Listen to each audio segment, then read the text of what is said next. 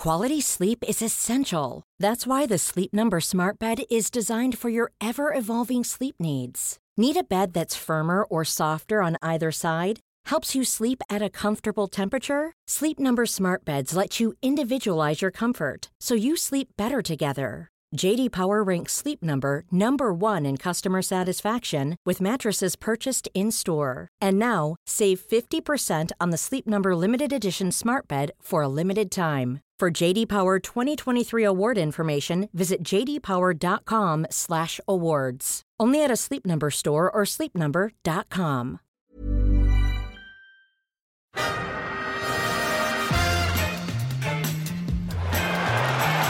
Ahí va a llegar el gol del Arsenal. Ozil. Marca Mesut Ozil.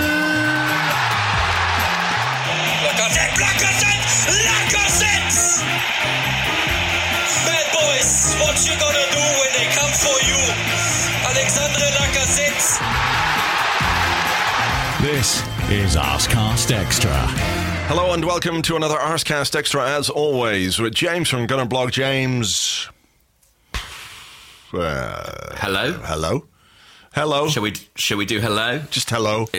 Just hello, I think. Yeah. Look, we're recording this not too long after the game. It's now 6 o'clock in the evening. The game finished, around 4? 4 o'clock, yeah. 4 o'clock. So we haven't had an awful lot of time to get our thoughts together or really rewatch any of it. So a lot of this is going to be gut feeling stuff tonight. And here's where I think we should go with this. I think we should start by talking about the good things in the Arsenal performance. Now that we've got that out of the way, let's talk about the rest. Yeah, there wasn't a lot to say that was good. I actually was doing player ratings today for ESPN, and within the player ratings they have a separate section where they ask you to write the positives and negatives. Yes, I've been that soldier. You've been that soldier, and let me tell you, today the positives was a real struggle. What did you? I'm curious actually as to what you wrote. I mean, the only real positive I could make of that was A, we didn't concede more goals. Yeah. B, that in part that was due to Socrates making some excellent last-ditch blocks, and Leno made a couple of saves, which were, I think, pretty easy for him, really. There was no magic save, but beyond that, I would struggle to find any positives. Watford have just scored, by the way, if you're interested. Oh, really? Wow. Yeah. 3-2. 3-2.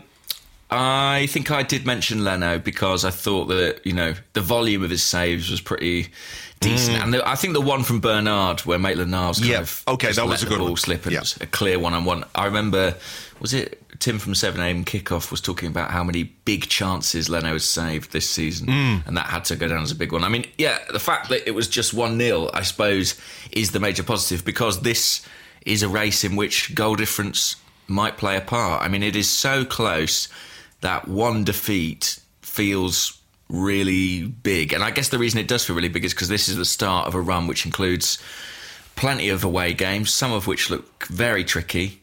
And yeah, we've not exactly covered ourselves in glory in the first outing. No, we haven't. It's actually worrying how bad we were today away from home at the start of a run of games in which, 5 of our last 7 games, well, now 4 of our last 6 games are going to be away from home. And today I felt like, we went into this game in reasonable form. We come back off the interval, put in a controlled, polished performance against Newcastle.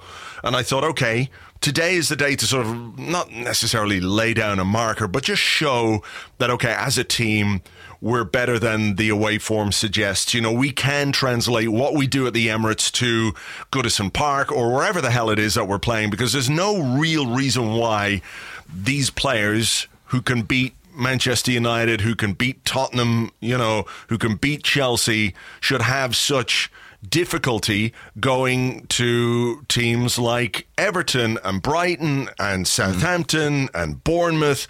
And I'm not saying this out of arrogance, or I'm not trying to belittle those clubs in any way.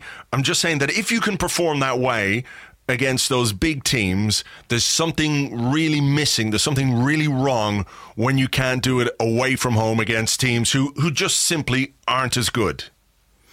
Well, as well, does it not sort of sum up the Jekyll and Hyde nature of this team, that we're coming off the back of one of our most controlled performances of the season, in which you thought, look, this team looks so in tune with what the manager wants from them. They look so confident. You know, we'd beaten United, we'd beaten Rennes, we completely dominated against Newcastle. Yeah. And then we produced what we did at Goodison Park. And I think that, to me, you know, that does say that this is about home and away. And I know it makes you want to tear, well, it makes me want to tear what remaining hair I have left out. Because, don't do it. You need it. Yeah, I know. I mean, hold on to what I've got. But it shouldn't make the enormous difference that it does make for us, should it? I mean, no. You know, the contrast between our home and away form is so dramatic. It's kind of, I don't think there's an equivalent, you know, anywhere in the 4 divisions, really. There's a team who's quite so good at home and quite so inconsistent away. Yeah, I mean, we haven't kept a clean sheet away from home this season. No. I might come back to this, see if we can, while we're talking, think of any theories as to, you know, I do have a bit of a theory as to why our away form is so at odds with our home form. But we'll come to that a bit later on. And let's sort of go into the nuts and bolts of today. Mm-hmm. The team selection, I sort of have some sympathy in terms of the team he was forced to pick, in a way, because Aaron Ramsey, you know, he came off the other night with what was said to be cramp, then turned out to be a groin problem, and was clearly not considered fit enough to do 90 minutes. It was they'd obviously got the information to say that if you play him for 90 minutes, you're going to put him at significant risk of that. That's just my guess as to why he chose El Neni. Because otherwise, I think that's extremely likely. Yeah, I think that's extremely likely because he doesn't go out of his way to pick El Neni, does he? No, that's very true. I mean, that was his second start in the league this season. So, you know, he's a player who he doesn't really care for. He took him off at halftime today. He deems him absolutely expendable. So the only reason I can think of that he started was because we were trying not to do too much or take too much of a risk with Ramsey. The back 3, back 5, whatever you want to call it, has been absolutely fine in terms of the way we've played in recent weeks. You know, we'd sort of put the negative connotations of that formation aside. You know, no issues there. Did you have perhaps a slight issue with Aubameyang being on the bench? I have to say I didn't, and I thought, you know, the fact that Ozil again played as the sort of right side in the front 3, it made me think, well, you know, did we do that against Newcastle in part as preparation for some of these away games? It's something that, you know, we want to do, have 1 up front and 2 off him. Yeah. And Ozil and Mkhitaryan were those guys today.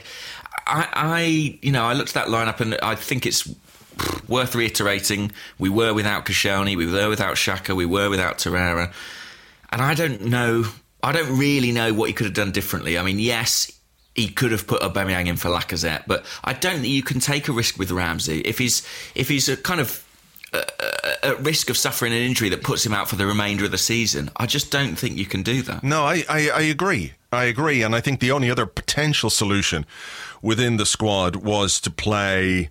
I mean, you could perhaps have played Lichtsteiner at right wing back or Jenkinson and move Maitland-Niles into a central midfield role, but I think that's stretching it. I think possibly you could have taken El Neni out and put Iwobi into central midfield, but I think that would have raised as many eyebrows as the selection that he did make. It was basically all he had left in terms of midfielders, with Ramsey, you know, nursing an injury, Xhaka out, and Torreira suspended. That's the extent of our central midfield options. And, you know, the way they played today, both of them would suggest that we need to add some depth there. And when you consider Ramsey is leaving, you know, there's a big job of work to do in the summer when it comes to addressing our central midfield. But that's for another day. What about you? Did you have a concern about Lacazette versus Aubameyang? No, I don't think it would have been Lacazette versus Aubameyang. I think I could have played Aubameyang and Lacazette. I think that's what I would have done rather than play Mkhitaryan. And I can see why he chose Mkhitaryan. You know, that the ostensibly a guy who will... what will he do? What will Mkhitaryan do? Sometimes he'll do some good things, but most of the time, actually, now that I think about it, he's kind of a lightweight performer. But what he has, I suppose, is a physicality when you go into an away game. I don't mean that he's strong. I mean that he's got stamina. And I think that's probably why he picked him. Well, I think he's been productive as well in the last few. He has in the last few weeks, and I'm not. Yeah, absolutely. I'm not saying that he hasn't been productive in the last few weeks. I just think that if you take his Arsenal career as a whole, it's been pretty underwhelming for the most part. For me, anyway. Other people might disagree, and that's absolutely fine. But for me, he's sort of an underwhelming. But I can see why. I see why he picked him, but.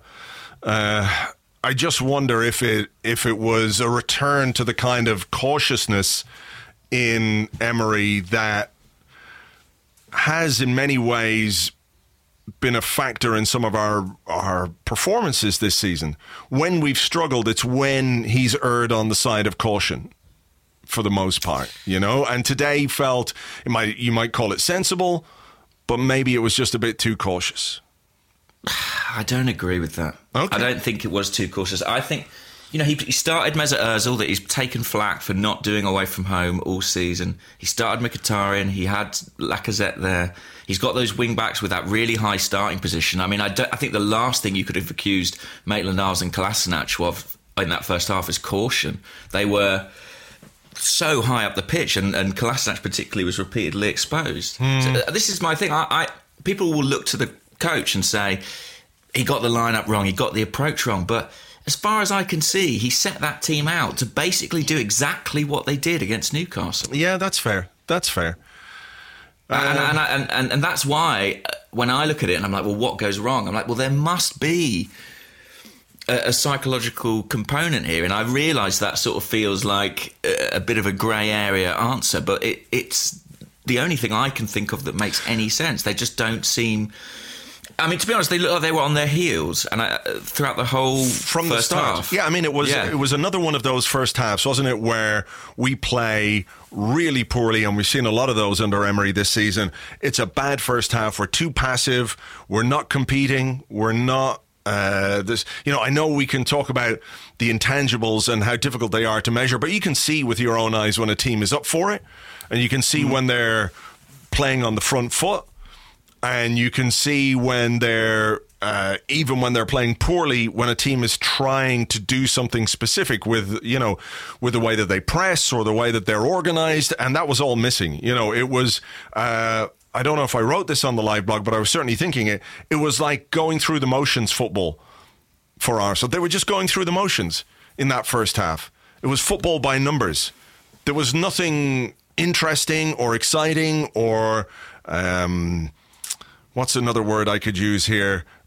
It just felt like they were, we'll play 45 minutes and, you know, if it doesn't work, we've got another 45 minutes to turn it around. They didn't seem as driven or as up for this game as I thought that they would be, particularly when you've got to address that away record. And I think, you know, going back to your point about the team selection and all that kind of stuff, I take that point. Absolutely. What I don't think a coach can necessarily legislate for is so many players being bad on the day. Yeah. I agree with you on that front. And I mean, I mentioned the player ratings. I mean, it was very difficult to give anyone above a 5 today for Arsenal. You know, we were in that territory and players were poor, but I do think that focus was an issue in the game. I almost wonder if, because, you know, we actually started in the first couple of minutes quite well, and we had that move where Lacazette probably ought to have had a penalty, you know, when he had that shot and the guy takes him out. Was it Zuma? I forget exactly who brought him down. And I don't know, it almost felt like after that we seemed to go into our shell, like we were feeling sorry for ourselves for not getting the decision, and Guendouzi putting a bit of a wild challenge on Luca Dean. What was the referee talking to him about before that? Because a couple of minutes before, he had a word about with... the penalty. I presume he had been protesting about the penalty. Okay. Right. And he was like, listen, keep it quiet. Shut your mouth. And then, I mean, I guess there was frustration in that challenge, but... I mean, you know, it was a really silly booking in the first 5 minutes and actually probably had some part in the fact that he didn't leave a big imprint on the game from that point. Yeah, absolutely. He had to play conservatively. He couldn't make a challenge. The midfield was weak enough as it is already with El Neni and Guendouzi. That is not a partnership any of us really want to see on a regular basis, if ever again. I'm quite sure that I don't. But yeah, it was a silly booking to pick up. And, you can say he managed it well, in that he didn't, come across the referee's radar again, but he had to play within himself then. And we were already lacking something in midfield, and that just contributed to the fact that we couldn't make or couldn't take any control in a key area of the pitch. Even late on, I think I put something in the live blog. I can't even remember who was on the ball, but it was around the 71st minute of the game. I put it in the live blog so I can remember. Let me see here. Oh, maybe I didn't put it in. I thought it was around the 71st minute. Yeah, 71 minutes and 6. And I remember looking at an Arsenal player with the ball, and in the centre of the park, there wasn't an Arsenal player anywhere. There was nobody anywhere. Nobody for him to pass to. And we saw that throughout the game. Ramsey was looking for people to pass to. When we had throw-ins, people were standing still. All that kind of stuff where, there just wasn't the requisite effort, physical effort, to make life difficult for Everton. And on top of that, players were bad. Mkhitaryan was bad. Ozil was, Ozil away from home. Maitland-Niles was bad. Kolasinac was bad. Mkhitaryan, bad. There's the sawing going on next door to you. That's bad. Yeah. There were a lot of, as you say, 4 and 5 out of 10 performances from far too many players. But so... And Everton, I think, adopted a relatively physical approach. I mean, Dominic Calvert-Lewin is not the world's greatest centre-forward or anything like it, but he scrapped for everything today. And, Arsenal just weren't winning enough of those first and second balls. And, Richarlison should have done a lot more than he did, given the space that he got time and time again on that right flank. I mean, I've never seen a player get in behind quite so easily before. Yeah. It was really alarming. Bernard as well, a couple of times. They just absolutely took us apart. And physically, we weren't there. We weren't at the right level. We weren't switched on enough. And it's really disappointing because the stakes are high at this point in the season. I don't know if going to third in the table last week allowed some of these players to get ahead of themselves here or think that they'd made it into the Champions League, because on today's evidence, they're a long, long way from doing that. Yeah. So what about the goal? Let's talk about the goal. I've seen people on Twitter talking about how it should have been disallowed because the guy, he put his foot over the line when he was taking the throw, and by the letter of the law, etc., etc. But, I can't get hung up on that. Well, if our defenders had spotted that and consequently stopped defending, and that was the explanation for why they were all just stood around, then I would maybe buy it. But they don't know that's happened. Yeah. They're playing on, and frankly, I thought the defending was really weak on that set piece. I mean, it's so clear what they're going to do. They're going to go long. We know that. We know he's got that in his armoury, and we all just stood absolutely flat on our heels. Yeah, I found it maddening, and I also found it kind of shocking. It's just a visual thing, but how quickly Arsenal arms went up. It almost felt like they appealed rather than defended. It was bizarre. Yeah, I think you're right, and I think you just touched on something very interesting there in that you said maybe these players, having gone into third, got a bit ahead of themselves. And I think sometimes we have good reason to feel a little bit hard done by refereeing decisions or whatever, but I think that's true of lots of teams. But I get the sense from some of these Arsenal players that they constantly look for an excuse or an out, when they perform badly or when they don't do their jobs properly, they're always in the face of the referee as if it's somehow his fault. I mean, the referee had nothing to do with that goal. It was shit defending. It wasn't aggressive enough. Monreal picked up a booking for dissent. Guendouzi got a talking to within 3 or 4 minutes of the game for back chat, all that kind of stuff. I think there's something there, and I think it ties into why I think we have a problem away from home as opposed to at home. And I think we'll go on. What do you mean? The only thing that I can think of is that it is the character of these players. They're comfortable at home. They feel comfortable. It's nice. Everything is nice. They get looked after. They're comfortable at the training ground. It's beautiful. It's lovely. Everything is wonderful for them. But the minute things get a little bit testy, we don't have the character to rise above it. It can only be mental weakness with too many of these players. It's ingrained in them. Because, if you can produce the results that we produce at home, there's no reason why you should have this kind of dichotomy when you're on the road. It's not about their talent. It's not about their skill or their ability. It can only be one of those intangibles, their character, how much they can put adversary or difficult situations behind them and get on with their fucking jobs. It feels like they're too keen to have a moan and have a groan and shout at the referee and complain about this, that, and the other. And the reality is, when you look at today's performance, not enough of them did their jobs. And when it started going wrong, it stayed going wrong, apart from like a 10-minute period at the start of the second half when Ramsey came on and almost single-handedly lifted the team and drove the team forward. But that was just one guy. Yeah, and I found that so alarming, because as soon as he came on, any fan watching that could feel what he was doing that the rest of the team weren't. Exactly. Actually, to be fair, I would probably say the same for Alex Iwobi when he came on as well. There was a intensity to their game that just was not there from the start, from the rest of this side. Yeah.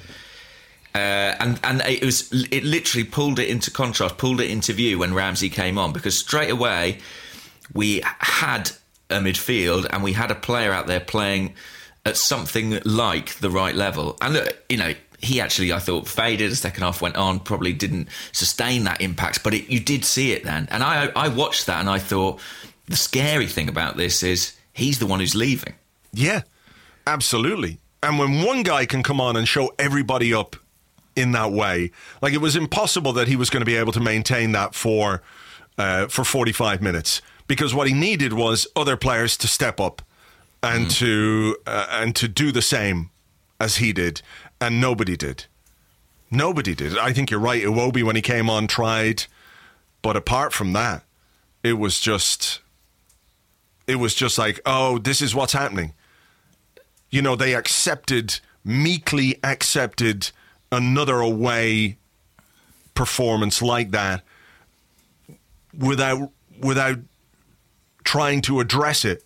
Everyone was looking for somebody else to be the guy to do it. And Ramsey came on and tried and couldn't do it, enough. But as a collective, it's an absolute failure. And I wonder about, who's on that pitch that should be leading these guys. We talk about...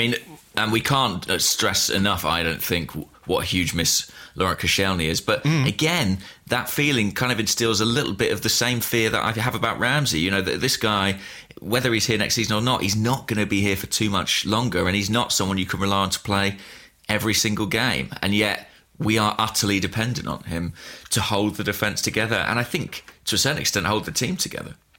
Yeah, I mean, I think you could see that we missed Xhaka as well today in midfield. That's true. And he's a player who comes in for a lot of criticism.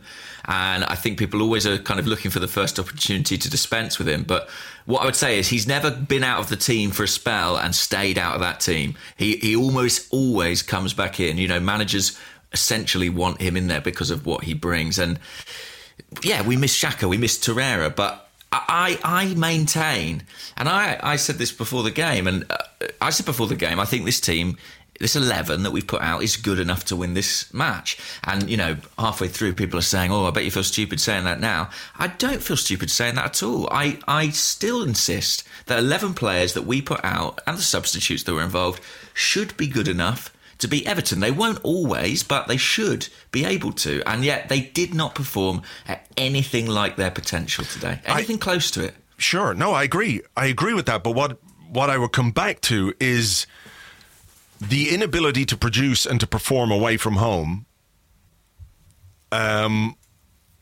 is down to these players, I think. People can talk about Emery and his team selection and all that kind of stuff. I just think that too many of these players are fundamentally weak character-wise, that you can't expect them to go away from home and play Everton and be able to beat them, because there's too much evidence to suggest that they can't. I like, if you were to play that game at home, I would feel confident that 11, weak and all as it was, would be good enough to beat Everton. Yeah, I don't believe. Well, yeah, sorry, go on. No, I was just going to say, I think, people think that the kind of home away thing is intangibles, and you hear people saying, well, the pitch is the same size, the players are the same, I don't understand the problem. But it is psychologically a different test. It's a very different prospect performing in front of 60,000 people who are cheering everything you do, who are booing every action against you, who are constantly berating the referee for not giving things your way, than it is to go to somewhere else and be on the opposing end of that. Yeah. I think it is absolutely a different thing. It's like if you're in any job, if I say you've got to go and give a presentation to your office, or you've got to go and walk into the office of your nearest competitors and give it. And some people would say, I'll relish that opportunity and I will, rise to it and show them what I can do. But other people would crumble. And unfortunately, Arsenal just seem to have too many crumblers. Too many crumblers. What a brilliant way of putting it. And you're right. We do have too many people who just can't do it away from home. And I think we have to seriously address that. Because tactically, positionally, all that kind of stuff that Emery can do, he's gone through the whole gamut of it this season, hasn't he? In terms of what he's done away from home, 4-4-2, 4-2-3-1, 3 at the back, 3-5-2, whatever formation you want to, we still haven't got on top of this. And the importance of today's game, I think, was an issue as well. That's interesting. Do you think we felt the pressure a bit? Yeah. Yeah, why not? Why not? On top, they're going into this game unsure of themselves away from home, or willing to be taken down that rabbit hole of a shit away performance, because it's just what we do. It's what we do now. It's who we are, and it's what we do. And when you add a bit of pressure on top of that, then I don't know. I don't know what he can do to fix it, but unless he does, and he's got 3 weeks basically to get it right, then this season all of a sudden starts to become more European focused. Well, I mean, I hate to break it to you, but we can't win the Europa League without 2 away games and 1 on neutral territory. Yeah. So, we can't do it all at the Emirates Stadium. And, I think this game as well, I accept we didn't get the luck of the officiating. We probably should have had a penalty. Yes, within the letter of the law, their goal shouldn't have stood. But I think I would have a lot more time for that argument if I felt that we had in any way performed. But we just didn't. And actually, a 1-0 scoreline was not really a fair reflection of the game. Yeah. They ought to have put us to the sword, really, particularly in that second half. I think they could have really run away with things. And the fact that we got into the last 10 minutes with a chance of scraping something back, I couldn't believe it. I could not believe our luck that we were in with a chance of scraping a point in this. I was like, this is a gift from the gods. Maybe we're going to take it. Maybe it's our day. Maybe we're going to escape with a very, very lucky point. And to be honest, it never at any point felt like we were going to do that. I heard Unai Emery say after the game we had 3 good chances, and I'm really, really struggling, aside from the Aaron Ramsey volley that went over the bar, to think of any. I think the only one that springs to mind is Mkhitaryan curling one just wide. I'm not sure you'd necessarily say that was a good chance. It was a nice bit of play from Mkhitaryan. It was basically the only good thing he did all day, when he cut inside and curled a shot beyond the far post. But, Aubameyang came on and we didn't play to any of his strengths. I know it's a little bit difficult when Everton are sitting and, they don't have to come out and leave space for him to exploit. But even the way we started the second half, and I looked at the team when they were lined up and I thought, hang on a minute here. Why are we playing Mkhitaryan on the left-hand side when he's always been much more effective for us on the right? And why are we playing Aubameyang on the right-hand side when he rarely, I know he came on the other night and did a decent job, playing there more or less, but generally speaking, when he scored for us, when he's been played in a wide position, it's been out on the left-hand side. So we have 2 players, one of whom's out of position anyway. Aubameyang is a striker and he's being played out of position anyway. But Mkhitaryan is a guy who normally plays from the right-hand side. And I thought that was a bit strange. I was wondering, I don't know what the logic was there. No, I'm not entirely sure either. And actually, I think Emery is a little bit culpable in that respect. I thought if you're going to bring Aubameyang on, I think you've got to do that thing where you go to the split strikers and the number 10 behind. Instead, we were just kind of shoehorning him into the wide areas. And I think if you were going to do that, you might as well have brought Iwobi on. I think he probably would have had more impact in those positions because he's generally better on the ball in the approach play. I can understand wanting to get Aubameyang on, but I think if you are, get him up front alongside Lacazette properly in a 2 where we've seen them be effective. That was a frustrating one. I was slightly surprised as well. I shouldn't be that El Neni came off. I just thought Guendouzi being on a booking might be, enough to make him be the fall guy. I wasn't surprised to see Kolasinac come off because I was really disappointed at his performance today after a good run of form. Yeah, and I think he passed with 52% accuracy, so he was sort of at his worst. Back to his worst today. But, that was true of too many of our players. I think Socrates and Mustafi actually did okay. I think they bailed us out a couple of times. Socrates made a couple of very good blocks. He blocked 4 shots. Yeah, and we don't give Mustafi a lot of praise on the show, but I thought he had a couple of decent moments. I thought Mustafi generally was fine. He did pretty okay, apart from a couple of there was a really bad pass late in the game when we were in injury time and we just needed to keep possession and put the ball up the other end of the pitch, and he gave it away, and we ended up with Everton having a corner, and then there was that foul on near the halfway line late in the game, and I'm thinking, I don't know what he's thinking in terms of the way he defends. So there are those moments that sparked a bit of a hoo-ha on the sidelines. I think Emery and Marco Silva had a few words afterwards, and Emery was saying, look, sorry, it was all a bit. But you see Mesut Ozil throwing his jacket? I mean, what was he throwing his jacket at? What was that? Who was he throwing his jacket at? And why? It looked like Emery, didn't it? But it was strange. I think he was just trying to sort of throw a sheet over Marco Silva. Bizarre. But that was kind of our performance summed up, wasn't it? Throwing our jackets in the air instead of actually doing anything. And we mentioned Socrates there. What did you make of the incident in the first half? I know we've sort of analysed this game in quite a circuitous manner, but where he picked up the fateful booking, of course. Yeah, I wish he hadn't picked up that booking because we're going to miss him. And I think, he is... I mean, did he have an option there? Maybe. I'd have to watch it again. Can I watch it again? Yeah, watch it again. I mean, what I'll say while you find it is...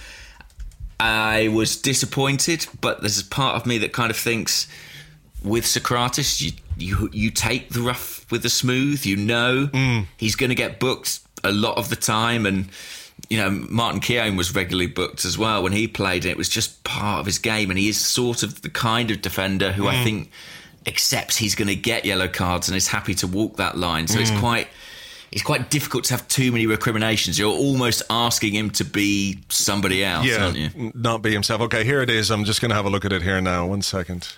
Changing the angle cleverly. Bernard with an excellent block, and it could be the catalyst for a counter-attack. He didn't fancy the race.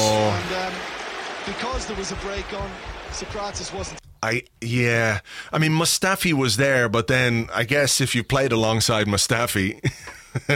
he's just thinking, I can't possibly let this be his responsibility. Who knows? I mean, for all he knew, Mustafi could be about to step up and play offside or something. So, yeah. Well, what he's done is he's given Mustafi a place in the starting 11 guaranteed for the next 2 games. Well, absolutely. I mean, look, we have Koscielny hopefully to come back in alongside, into that back 3, I should say. Still a doubt for Thursday. Still a doubt. Really? Okay. Yeah. So what? Wow. What the fuck do we do? But of course, Socrates can play Thursday. That's not. Oh yes, of course. An issue. Okay.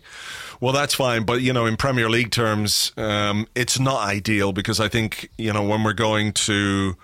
Who have we got? Is it Watford and Palace, I think? Watford and Palace. So Palace is at home. I would like Socrates in the team to face Troy Deeney and his, gigantic cojones and all that.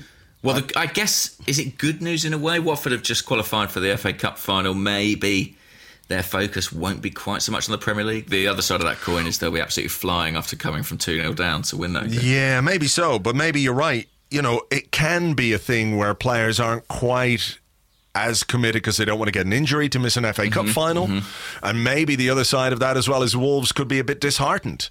Having lost that game from 2-0 down, it could be a confidence blow to Wolves. So fingers crossed. I mean, I realise I'm absolutely and utterly clutching at straws here to try and We're all doing it. Don't worry. Anything that might make our away form or our away chances even better, or slightly better, I should say. Look, I think maybe Socrates could have let that go, but like you say, it's not the kind of guy that he is. That's not what he does. He's always going to make that kind of a foul. I think he tried to disguise it, didn't he? But it didn't work. Yeah, he always does. I mean, what I would say is as well, you've got to accept those bookings. They're not all needless, stupid bookings. Some of those bookings that he's picked up probably prevented goals. He can be quite smart with his bookings, or at least prevented good chances. So you have to accept the cost of that. And unfortunately, it has cost us. Yeah. But I mean, I'm just looking now at the match stats for the game. We had 57% possession, but mustered just 7 shots. Everton 43%, 23 shots. 23 shots? Yeah. We let them have... I mean, it doesn't feel wrong by any means, but that's a lot. It is a lot. That's a lot, isn't it? Jesus Christ. The vast majority were off target, only 6 on target, but those 6 on target were from very good positions, and they took us apart way too easily. And we are a team who we know we have defensive weaknesses. We know we're liable to concede stupid goals. When we've been at our best is when we've found our forward play, clicking into gear, and it just never did that today. And if you think, back to the Spurs game, which I suppose was our last Premier League away game, was it? And which felt like a bit of a turning point. Sadly, we just weren't anywhere close to that. No, not at all. What you don't want is for that to feel not like a turning point, but by like an outlier, an anomaly. Yeah, I have a big worry now after this game because I feel like they know that there's a problem. They know there's a problem away from home. The players, I was going to say they aren't stupid, but I think some of them might be. But that contributes as well, doesn't it? If we're talking about this sort of psychological element, when you go out there knowing, right, we're not very good at this, that must play its part as well. I think it does, and this only adds to that as well. It's like instead of making it slightly better and building the confidence slowly and making ourselves, feel more secure away from home, we've only just added to those doubts. We've got becoming a self-fulfilling prophecy, isn't it? Exactly. We win at home, and that builds momentum. We lose away, and that builds momentum. And a very worrying momentum. I mean, you and I both predicted in our predictions that we would win this fixture. What the fuck was I thinking? What was I? We were pissed out of our minds when we did that. I don't know what we were thinking. I was high on the cannabis. It was about 2 p.m. on a Thursday. We were all over the place. But yeah. I mean, what I would say is there are going to be twists and turns. And I think, there's real despondency out there about this result. And I do understand why. But we are 4th. And we've all played the same amount of games. It is still within our control. It's in our ridiculously greasy, slippy, flappy hands. Is that what you're saying? Now. Yeah, for now. For now. I agree with you that there are going to be twists and turns in this chase for a top 4 place. I just worry that we're going to be the ones that are doing all the twisting and turning, or most of it. We're going to be landing on more snakes than ladders. Exactly. We'll be twisting like, who was the twisty guy? Chubby Checker? Yeah. I think so. I mean, yeah, it doesn't feel great. Because actually, when you look at our remaining fixtures, the away trips are against teams who sort of are a bit like Everton, where you sort of never quite know what you're going to get. You feel like they can get the occasional big scalp. And when you look at the teams they might get the scalp of, it's like kind of prime suspect number 1. I mean, Leicester, Watford, Wolves, they all come into that category. Of games we make look harder than they ought to be. Yeah. Well, look, I think fair play to you for trying to find a positive, little bit of a silver lining to today, because I really can't. I don't think anybody, apart from maybe Socrates and Leno and Ramsey, Iwobi, nobody really comes out of that game with any credit. And I wouldn't mind slapping some of them with a wet fish. Yeah, it was a horrible way to spend 9 minutes of my life. There's no doubt about that.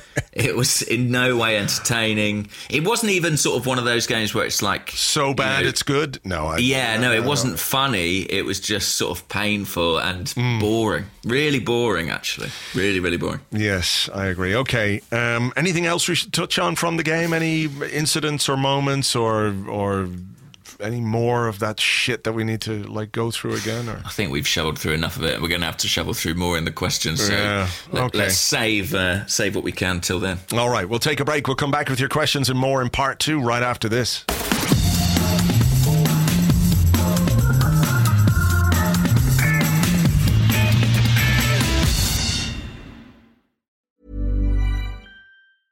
Ryan Reynolds here from Mint Mobile.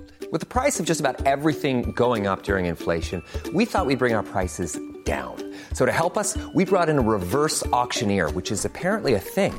Mint Mobile Unlimited Premium Wireless. How to get 30, 30, bit to get 30, bit to get 20, 20, 20, bit to get 20, 20, bit to get 15, 15, 15, 15, just $15 a month? Sold! Give it a try at mintmobile.com/switch. $45 up front for 3 months plus taxes and fees. Promo rate for new customers for limited time. Unlimited more than 40 gigabytes per month. Slows full terms at mintmobile.com. One size fits all seemed like a good idea for clothes. Nice dress. It's a t-shirt. Until you tried it on. Same goes for your healthcare. That's why United Healthcare offers a variety of flexible, budget-friendly coverage for medical, vision, dental, and more. So whether you're between jobs, coming off a parent's plan, or even missed open enrollment, you can find the plan that fits you best. Find out more about United Healthcare coverage at uh1.com. That's uh1.com. Welcome back to the Arscast Extra. This is part 2 of the show where we answer questions that you sent to us on Twitter at GunnerBlog and at Arsblog.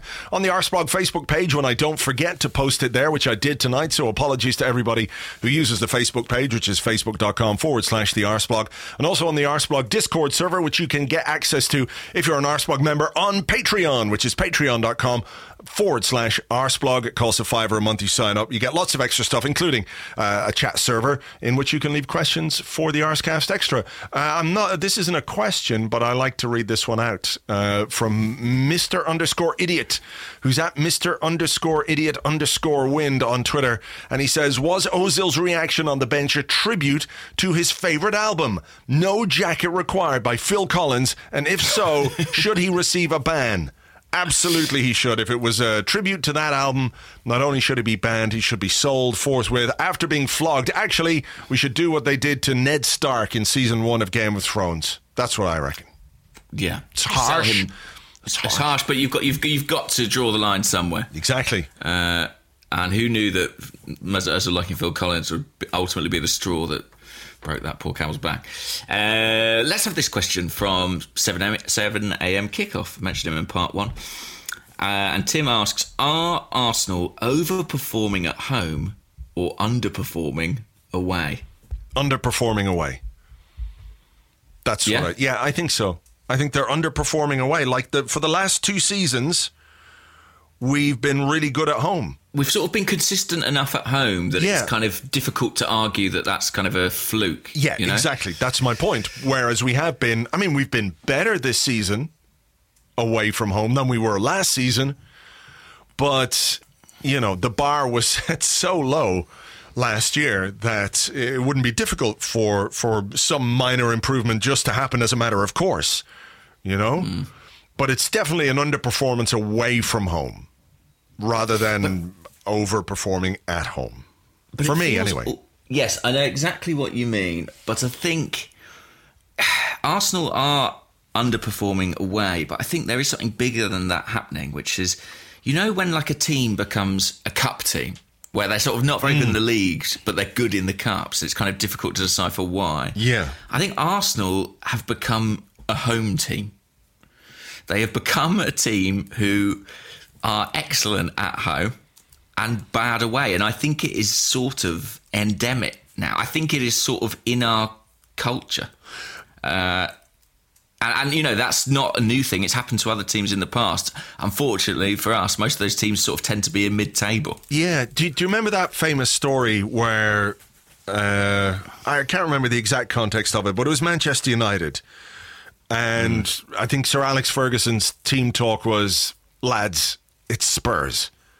It could have been that game where they were like 2-0 down or something and they ended up coming back to win 5-2 or something. But whatever. The point was, lads, it's Spurs. This is Spurs. This is kind of who they are. And I'm not necessarily drawing a comparison between us and them, but if you were a team facing Arsenal at home, you'd fancy it, wouldn't you? You'd go, lads, it's Arsenal. It's not like, oh shit, it's Arsenal. Fuck. If you go to the Emirates, you're like, okay, this is going to be difficult. But the evidence, the mountain of evidence is there to suggest that if you're a team in the Premier League and Arsenal come to visit, chances are you've got a reasonable hope of getting something from the game, whether it's a draw or 3 points. Lads, it's Arsenal. Like, what do you think Watford are going to be saying ahead of next Monday? Come on, probably something about cojones, if I remember correctly. I get it, but it'll be like, come on. They'll be straight into us in the first 10, 15, 20 minutes of that game. They'll be like super honest. They'll be physical. And unless we do something like score early, they'll fancy their chances of making life really difficult for us and for us to, be the little footballing fucking tortoise that we are, and we'll go straight back into our shell the minute things don't go right. That's what we are. We're a tortoise. And they've got players, physical players like Troy Deeney, like Doucouré, who can make it a very difficult afternoon for us if they want to. Yeah. And who will relish that challenge. Exactly. And, you know, the thing about it is, if you're a tortoise and you go into your shell, it doesn't mean that they can't, like, stick a knife in the open bits of your shell and poke you with it. You see? That's true. A tortoise is never really safe. No. I mean, if you go in the shell, you know, they could just push the shell off a cliff. Exactly. Or they could pour, like, boiling oil in there, paraffin, set you on fire. Poor little fucking turtle guy that you are, but it's your own fault, you know. Get out there and get out and be a snapping turtle. That's what we need to be. Snapping turtles, not hiding turtles. Yeah, exactly. Those are vicious fuckers. Those snapping turtles. We need to be one of those. We need to be more like a snapping turtle. I hope Unai Emery I hope that's his team talk. In one dressing room, it's lads, it's Arsenal. In the other dressing room, he's just holding a snapping turtle and saying, I hope you're all looking at this, boys, because this is what I need from you. I mean, I don't really see any flaw in that. You might as well give that a fucking try. Yeah. As much as anything else. Just before the game, you know, sometimes, like Barcelona famously before the Champions League final showed a sort of a special sort of hype montage that they had edited together, which kind of built up the team and showed all their skills, a kind of YouTube compilation. We could, like, clip bits of Planet Earth and stuff, just all the sort of David Attenborough talking about snapping turtles, and just stick that on a projector. Yeah. And say, now get out there and show them what you're made of. Leave your shells in the dressing room. It's too much. I mean, I should point out at this stage that I would estimate 96% of the questions that we've received are about our away form. Sure. And why is it so shit? Why is it so bad? Why are we so bad on the road? Yeah. So there's going to be little variety to this part of the podcast. But we do have sympathy with that because, you know, it's what we're all banging our heads against the wall wondering. Yeah. Yeah. There are some other questions, though, that we can do. There are. Okay, I've got one here. This is from John, who's at JJ2160. And he says, how badly do we have to play for Denis Suarez to get a game? Pretty badly. I mean, we had this question from 1.76 acres who said, is Denis Suarez funny? A good chef? A killer bridge player? Just trying to figure out why there was such a strong need to get him here in January.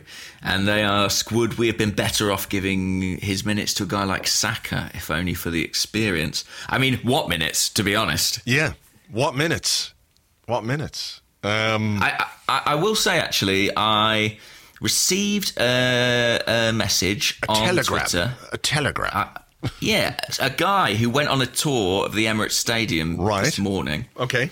And he managed to, while he was there, he was in Unai Emery's office, and there was a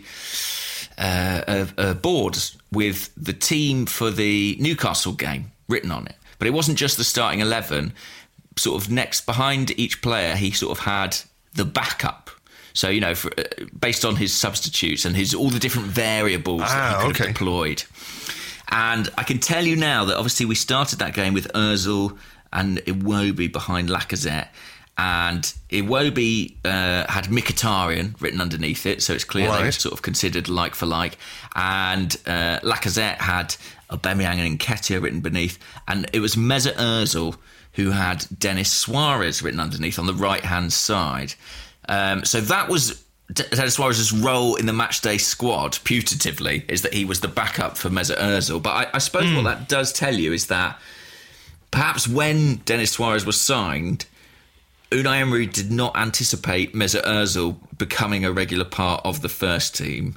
And I think that, as much as, you know, Iwobi's form and Mkhitaryan's return from injury, is what has really inhibited his opportunities to actually play any football for us.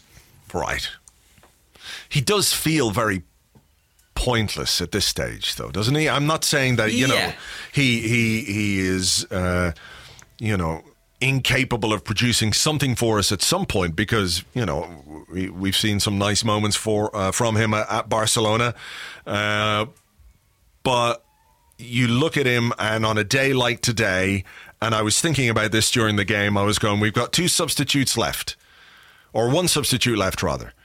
And it's either Iwobi or Denis Suarez. And we're losing away from home, and we're playing poorly. Who do you bring on? And not for a second did I think Denis Suarez was the guy to bring on. He feels, he's the kind of guy you could bring on after 60 minutes in a game at home against a team who are relegated, who are playing with 10 men, and who've all got food poisoning, and you're 3-0 up, and you bring him on after an hour. And he'd probably have a very nice time. Well, it's telling, isn't it? I think the most eye-catching substitute cameo I can remember from him, I think, was probably in the Man United game that we won in the league. Was it in the league? Yes. Yeah. And the other player who came on at that point, around that point in the game, was Eddie Nketiah. Which shows, I guess, kind of how comfortable we were at that time and how relaxed Emery presumably felt to be making those kinds of changes. And Nketiah didn't come on until about the 85th minute or something like that. So he was a bit later. But he's there. He's a person. He exists. He's real. We're paying him money. I mean, the thing is, he's kind of, the El Neni of the playmakers. El Neni's been that sort of peripheral figure in the squad, but then there've been a spate of injuries and suspensions. Suddenly he's in the team. And, you can't legislate for that. It's not unthinkable that Mkhitaryan and Ozil Iwobi could go down with injury or illness or whatever, and then suddenly Denis Suarez has got his chance. But if everyone's fit and firing, I don't really see how he gets a look in at all. Yeah. I think he's a safety net. I think I've said this before. He is. He's a safety net player. Okay. I've got a question from Discord. Go on. It's from Mark 2510. And Mark says, would you say it's fair to say we need to judge players for next season depending on this year's away form? We will never win a title with this current mentality, and the quickest and best way to change that is to replace brittle personalities. There's no point judging players in their comfort zone because it's easy to play nice football when you have 60,000 people on your side cheering you on. I mean, I don't know if I would find it easy, but he says, what are your thoughts? Do you think when we're looking at how we should rebuild in the summer, it's the away form we should be looking at most closely? 100,000 million, billion, trillion, gazillion, machillion, dillion %. Yes. I thought you might say that. Yeah. Yeah. Absolutely. Because the only way to address this away form issue is to bring in players who have got the mentality to deal with those situations. And we've got too many players who can't and don't and won't. And it's not a case of sitting them down or, I've seen people are asking questions about, do we need to bring in a psychologist or do we need to bring in a hypnotist? And I guess there's a certain element of tongue in cheek to those questions, but probably not really. Maybe if they thought a psychologist or a hypnotist might do some good, it would be beneficial to us. But no, you as long as these guys remain in the team, guys who don't have the right characteristics to fight and to perform away from home, out of their comfort zone, then it's just going to be the same old thing over and over again. So yeah, let's judge the players who've done it away from home. I mean, would you disagree? I mean, I'm not saying. Go on. I'm not saying that you can just immediately get rid of everybody because away from home, collectively we're bad. So it's very difficult to say, well, it's this guy or that guy. It's sort of like a stew of shite, when we travel on the road. But I think if you were to replace 2 or 3 players in key positions who had more character, who had more personality, who didn't accept being rolled over week in, week out when they go away from home, then results would be better. And I think you might get other players who come on that journey with them a little bit, you know? Well, is it not possible that if you just added a couple of players who weren't quite as susceptible to what we'll term travel sickness, that the others might respond to it? Yeah, you know, it is, yeah. Without wanting to go down the sort of Arsenal need a leader, you know, argument too much, if you could add 2 or 3 players like that, could that galvanise everybody else? I mean, is there anyone in the squad that you look at and think they do seem capable of replicating their level of performance, whatever the circumstance, whatever the stadium? Hard to think today, certainly, after what went on. It is hard to think today. I just think that today maybe we exacerbated that with, you know, a central midfield that had no control whatsoever, and we weren't able to dictate the game or control the game in any significant way until Ramsey came on, and Ramsey did his thing for 10 or 15 minutes, and then Everton realised, hang on a minute, it's only Aaron Ramsey. He's the only one doing it. So if we can get around Ramsey quickly and get the ball off him, then all of a sudden we stop Arsenal, and that's kind of what happened. They got back into the game and created all those chances. So I've forgotten exactly what your question was. Just, is there anyone who we sort of think, look, we can count on them away from home as well as at home? I mean, maybe Socrates. Socrates, I would say Ramsey. Monreal normally. Ramsey or Monreal normally, but I think today was a day when we saw Monreal's legs getting a little bit heavy. I don't think he had the legs to cope with what happened today, and that's a little bit of a worry. Who else? I mean, Guendouzi, we don't know because he's still too young and too raw. You know, I think today was another example of why it's reasonable to be cautious with Guendouzi and the expectations that people have for him. You know, and I think historically it's not a new thing, is it, that young players might find it easier to play in a home environment than away. I mean, I seem to think that's always been the case, and you know, Arsene Wenger was often reticent to throw younger players in, and I think Guendouzi and Maitland-Niles both struggled at Goodison Park. What do you think? What do you think of Ozil's performance today? I'm not going to sit here. Don't set me up here. What are you trying to do to me? I'm not. I'm just genuinely curious because, I don't want to point the finger of blame at him because, as I said, it was a collective malaise today. But we've seen throughout the season that Unai Emery has been reluctant to pick him away from home in the Premier League. Today, he picked him away from home in the Premier League and made him captain. And whatever you want to think of the role of captain, there is a certain measure of responsibility and leadership that comes with that. And I don't mean to say that Arsenal's performance with Ozil as captain was reflective of Ozil's character or whatever. But, it was another day away from home against reasonable opposition, not brilliant opposition, not a top six side. Everton are, a decent enough side, where it passed him by. And maybe is today the sort of game where you think, okay, well, the team hasn't played particularly well, but we've got a wonderfully talented playmaker, creative, visionary, genius, mercurial talent who, if the team isn't doing so well, he could be the guy who could step up and do the job for us.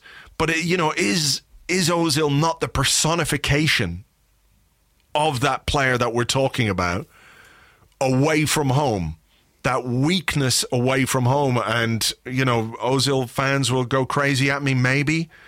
But it has been an issue with him throughout his Arsenal career, not just under Unai Emery. Arsene Wenger quite often didn't take him on some of the more difficult away trips. When we had to go, north of the wall and play the Wildlings, Mesut Ozil was, sitting at home on the Iron Throne. Yes, quite a few Game of Thrones references. Yeah, in this, it's coming back. So we need more dragons. We're not sponsored. We need more dragons. We need to snap. Well, that's a big snapping turtle or dragon. Yeah. What did I think? I don't know if I would have started Mesut Ozil today. I mean, he didn't start at Spurs, and that was our best away performance for some time. I think if Aaron Ramsey had been fit to start, I actually think there's every chance he would have started in the advanced role like he did against Tottenham, linking up with Lacazette and breaking beyond him, possibly with Mkhitaryan. So I think that was probably a factor. He wasn't great, no, and I think there is something to be said about him being captain of this team on this day and that being somehow emblematic. The thing about Ozil is, often people say, well, Arsenal don't really play well unless Mesut Ozil plays well, and sometimes that is true. But equally, I don't necessarily feel that he's a player who has good games when the team don't have good games. It almost feels like his talent requires the platform behind it to really function. He's not an individualist like Alexis Sanchez who, can just sort of get by on his own. And actually, throughout our difficult away spells in the past 2 or 3 years, I seem to remember there was a time where Alexis Sanchez scored about 70% of our goals away from home. And I never really considered that coincidence because he was sort of someone who didn't require that tactical infrastructure to flourish. He could just sort of do his thing independently. I don't think Mesut Ozil is that guy. And that's not to make him a scapegoat for the fact that everything behind him went to shit, but he isn't the guy who can sort of bail you out in these scenarios. No. And we come back to that thing of, at that level of investment, I do feel that the percentage of games in which he can be a big contributor is far smaller than it ought to be. Mm-hmm. Yeah. Okay. And he will make a massive impact in those games and will get maximum points. And he's a big part, I suppose, of why our home form has been quite as good as it has over the past couple of years. But that is half the season. Yeah. This is half the season. Yeah. Okay. Here is a question from Discord, from the Discord chat server, and it comes from AlW75, who says, is the priority for the summer actually to find some players who have a consistent level of performance rather than an improvement in talent level? Maybe. Yeah. I'm just trying to think. I mean, ideally both, right? I mean, it seems like a sort of silly thing to say. But I do think consistency would be good. I suppose if we had someone who was, fractionally worse in home games but would produce the same performance away, that probably would be better for the team. I know it doesn't quite work like that. Isn't consistency part of talent, though? Yeah, I think you're absolutely right. Consistency is quality, isn't it? Yeah. And that's probably something that we don't recognise enough. We talk about moments that players produce and we say, wow, they were outstanding in this one particular game. But someone who is 7 or 8 out of 10 every single week, I think that's what really successful sides are built upon. Yeah. And that's what we would love to have. And I think genuinely that is what's incredibly difficult to find in the market, especially for a team like us who aren't, the top team in England. Yeah. The two go hand in hand for me, to be honest. Consistency of performance and level of performance is what makes really good players. There's a lot of good footballers out there, but what makes them not great players or star players is their inability to do it on a consistent basis. Somebody who can produce week in, week out, or, everyone will have fluctuations of form, but that they can give you something most of the time rather than give you something occasionally. And we've got players who can give us stuff 50% of the time at the moment due to our away form. That's why if you said to me, sort of hypothetically, I can give you a Nacho Monreal who's 4 years younger, or you can have Sead Kolasinac, I would take Monreal every time, even though Kolasinac can have those games where he's absolutely outstanding and this huge attacking threat. Monreal probably very rarely hits quite those heights, but he at his best, at his peak, was giving you 7 or 8 out of 10 every single week. And it strikes me that defences particularly are reliant and dependent on consistency of personnel and performance. And in terms of performance, we've just really, really lacked that. We've really lacked it in the last few years, to be honest. Yeah. So I would love players who are more consistent. It's a tricky thing to scout for. You've got to do your homework. You've got to watch pretty much an entire season of a player and then make your assessment. But that's their job. Yeah, okay. I mean, speaking of that kind of thing, but not necessarily thinking of anyone in particular, let me just see if I can find this question here. It was also on the Discord. It's from Corby, who says, if you could have prevented 3 signings in the past, which would you choose? Prevented 3 signings. I guess let's say from the benefit of hindsight. With relation to the team. No, any 3 signings in Arsenal history. If you could have prevented them, what ones? I think I probably would prevent Mustafi. I think pretty much any centre back that we bought for that kind of money probably would have fared better. Yeah. In the intervening period. Other bad signings we made. I mean, if you want to go back further, someone like Chris Kiwomya was a pretty disastrous signing, wasn't it? In terms of what we paid for him for Ipswich, it was a lot of money at the time. But I guess we had other players in that position, so it wasn't a huge deal. I mean, I definitely would have. I would definitely take Mustafi out. You know, that's £35 million, and I think we could have done just as well with, you know, a kid from the reserves or from the youth team stepping up, or, you know, a £10 million defender, whoever that might have been at the time. I can't remember who else we were chasing that summer. Can you remember? Were there any other defenders in the? There was the guy from Roma, wasn't there? Manolas. Were we not after him that summer? That was definitely talked about. I think that was probably the one that was talked about. Silvestre, for me, would be another one. I know we only paid £700,000 for him, but even now, as I picture him in an Arsenal shirt, I want to vomit all over my table. Absolutely fair enough. I'm just trying to think further than that. There's probably loads. I'm trying to think of instances where there were players, kind of sliding doors moments where we signed that guy, so we didn't sign that guy. You know, it's not a good example, but because obviously I wouldn't undo this transfer, but obviously like the signing of Mesut Ozil prevented the re-signing of Cesc Fabregas. So there are other ones sort of that ilk where we missed out on somebody or made the wrong choice. I mean, you know, we bought Richard Wright instead of Jerzy Dudek, and that was an absolute disaster. Although Dudek, you know, had his moments as well. Yeah. I mean, Gervinho, maybe? Yeah, I mean, I'm not sure how realistic it ever was, but that was kind of a period in time where people were comparing Gervinho and Hazard, isn't it? Because they were both starring for that Lille side that won the league in France, and you know, we ended up with Gervinho, and I remember people making sort of big arguments on blogs about why we'd got the better end of it by getting Gervinho. His, you know, how his stats were superior and things like that. Yeah, it certainly didn't prove to be the case.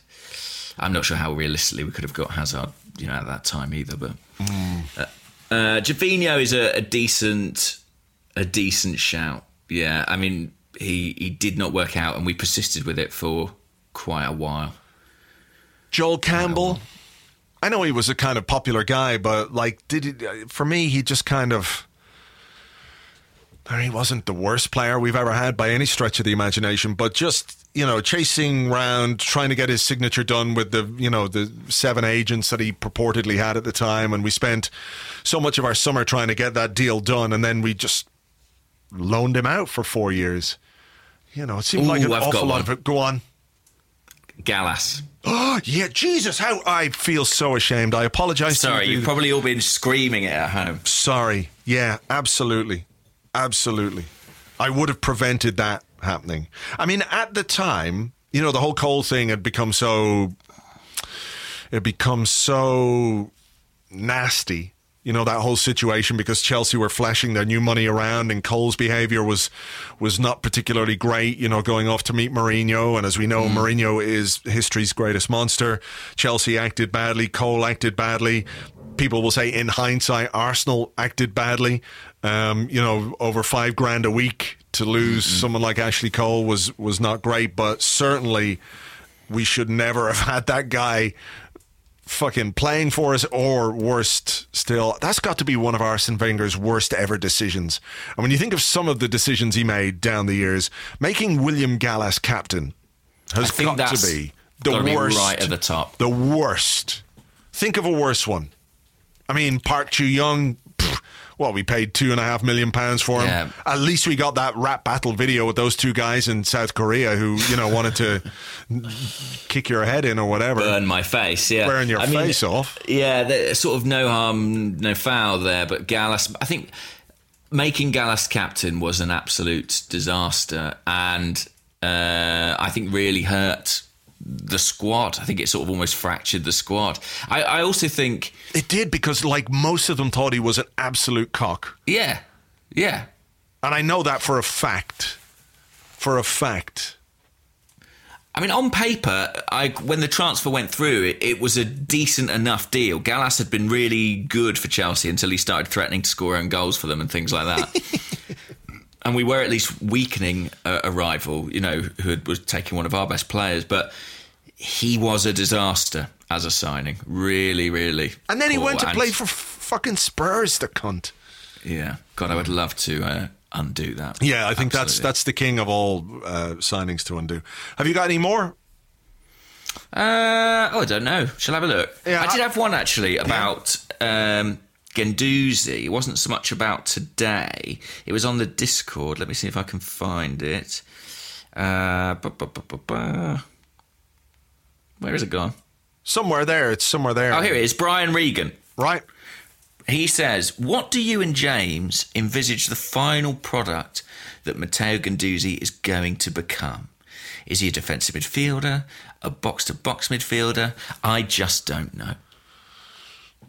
I also just don't quite know. I think he's physically capable of playing that box-to-box midfield role. I'm not sure he's purely defensive, because I think he's shown this season that some of his, the range of his passing is useful in the opposition third, or in the final third, or in the opposition half. I'm tired now and I'm trying to make words come out of my mouth.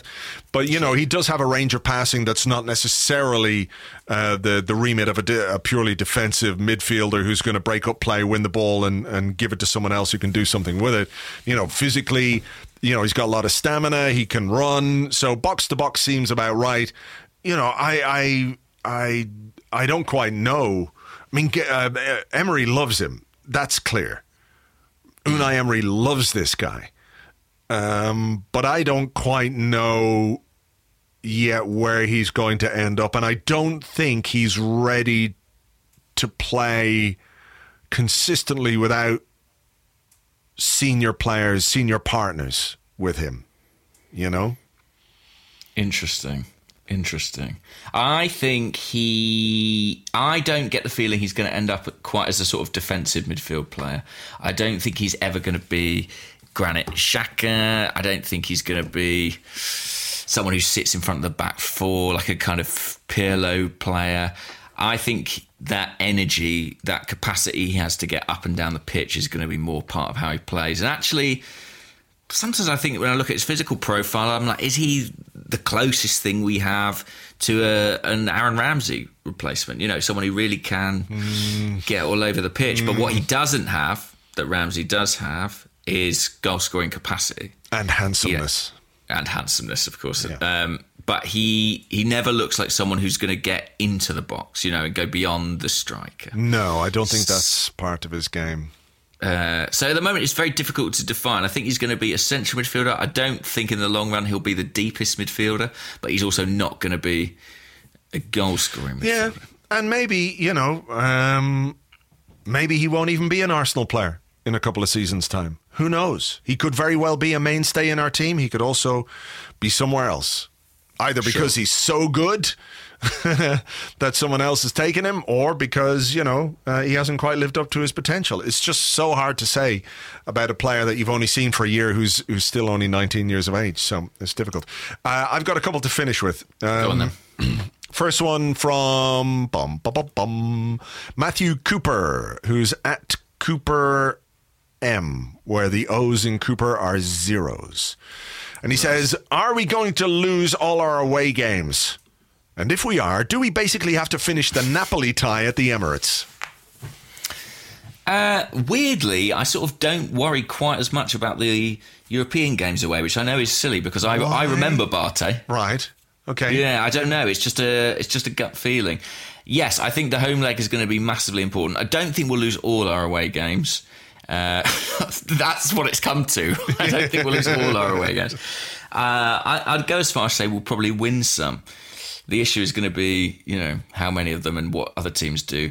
I do think the home leg against Napoli is important just because we are so good at home. I can actually see us producing a brilliant performance and going there with a lead. But nothing we do is going to make me confident going into the second leg. That's for sure. Right. Even if we win 5? 10-0. 10-0? Yeah. Okay. 5-0 maybe. 5-0, okay. I'll be confident. I think we need a big game. I think we need a big game on Thursday for sure. I do wonder if the away thing is simply away or, if the players feel a little bit uncomfortable and intimidated by going to Goodison Park, which today was quiet at times, that's not the word I'm looking for, eerily quiet.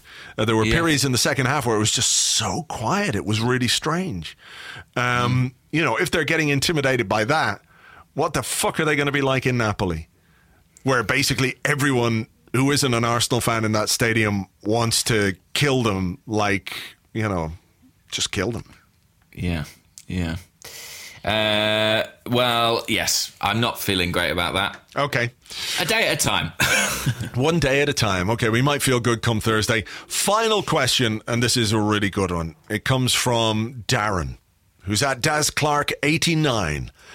And he says, would you rather go to jail for a year or go to jail with a Rubik's Cube and you can leave when you're done?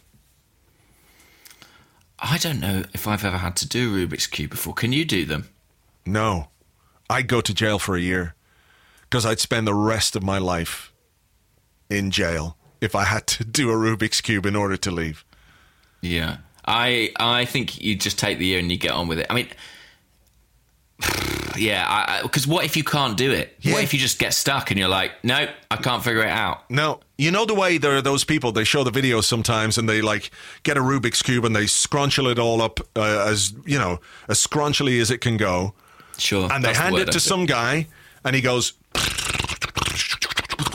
and in 14.3 seconds, he's got it done. He's done. Yeah. It's all perfect.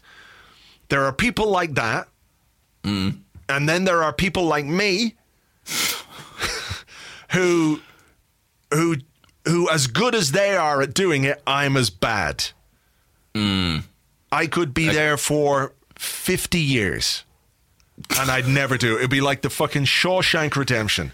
Yeah. It'd be like, old Bloggs there. He's been here for 50 years with his Rubik's Cube in the corner. I'd spend the rest of my life in jail. Sure. So I'd take the year and whatever came with it. At least I knew I'd get out. But the idea of sitting there on my jail bed with my fucking bucket to have a poo in or whatever, and trying to do a Rubik's Cube, no, it would just be so frustrating. And at some point, although you could peel off the stickers, couldn't you? And do they do that anymore? Do they have stickers on them? They used to have stickers. Really? Yeah, the cubes, they used to have stickers and you could just peel the stickers off. But they'd figure that out. Too easy. I think they're solid now. Yeah. I think they're just that clever. I wouldn't be able to do it. A year in jail for me. But a year, you could spend every waking hour getting better at doing Rubik's Cubes. I wouldn't get better. It's just not, I don't get it. I don't understand it. It makes my head hurt. You know the way fundamentally you can understand some things? If you, when I cook, for example, I don't really follow recipes. I just kind of know how stuff works. Sure. Right? You just got natural aptitude for whatever that is. Do you ever see someone who can't kick a football? Yeah. I mean, I'm not talking about you. Sure. But, you just can't kick it at all. Just can't kick it. They've got no coordination. They just do not know or cannot make their legs kick a football properly. That's me with a Rubik's Cube. Right. Yeah? Yeah. Well, you're supposed to not kick it. That's the first piece of advice I give you. Thanks. But that's my level of technique with that. I also would choose a year because the fear. When I can't do something, I lose patience with it very swiftly. Yes. Yeah. I'm not good at applying myself. Stupid. This is fucking stupid. No need for any of this. I would break the Rubik's Cube. I would throw the Rubik's Cube against the wall and smash it. Yeah. And then I'd be like, oh, now I'll die here. Yeah. Can I have another Rubik's Cube? No, that wasn't part of our deal. Exactly. And here's big text from the next cell to welcome you in. Definitely a year. Okay, well, that's good. I'm sure there are other people out there who would say, oh, that'd be easy. You just do it. Eventually you do it. Surely, is it like the Monkeys typewriter thing? You know, monkeys and typewriters and works of Shakespeare, that if you just sat there for long enough going, eventually you get it. Maybe. I don't know. I don't think so. They say that, but I still haven't seen a monkey write anything good. Do you know what I mean? Yeah, that's true. Maybe it's I would just be one of those monkeys just hammering away at that Rubik's Cube. Yeah. Not coming to anything. Yeah, there was a raid here in Dublin during the week. Right. And they got a load of guns. The police went in and they found this house with a load of guns, load of cash, load of drugs, and a monkey. And the monkey, he had organised all these guns? I don't know if the monkey was the leader of the gang or not, but it was definitely a monkey. It just seems suspicious that he would be there. Do you know what I mean? Unless he's being framed, and the gangsters were like, "It wasn't us." We could see the cops coming. Quick, get the monkey. Put the monkey near all the incriminating evidence. So here's what they found: 2 machine guns, 5 loaded magazines for the machine guns, a Magnum, 200 rounds of ammunition, 200 shotgun cartridges, a kilogram of cocaine with an estimated street value of €100,000, 29,500 pounds worth of cannabis herb. I believe the kids on the street call that weed. Hydraulic presser for the cocaine, and a monkey. And there was also 6 dogs and a horse. I mean, these people weren't lying low. They work for the monkey, I guess. Yeah. They're like his henchmen. Monkey going into the meetings, with 3 dogs either side. Exactly. Right, riding a horse. Yeah, exactly. Brilliant. At last, we found something to laugh about on this awful day of football. Yeah. Brilliant. Okay, well, I think we should leave it there. We are going to have another Arscast Extra on Friday because we play late on Thursday night. Yeah, against Napoli. If you is it late? It's not 6 p.m. silly No, one, it's 8 p.m. I think it's an 8 p.m. anyway. It is an 8 p.m. Yeah, okay. At the Emirates Stadium. So if you want to hear a bit more about Napoli, you can listen back to last Friday's Arscast. Paolo Bandini, who knows all there is to know about Serie A, was on, and he tells us a bit about Napoli, what to expect from them, where their strengths are, who could be the danger men. But of course, we're at home, so we don't need to worry about any of their danger men until the second leg. But because the game is on late, we'll have an Arscast Extra on Friday. Join us for that. And for now, I'm going to go drink a beer. Enjoy it. Bye-bye.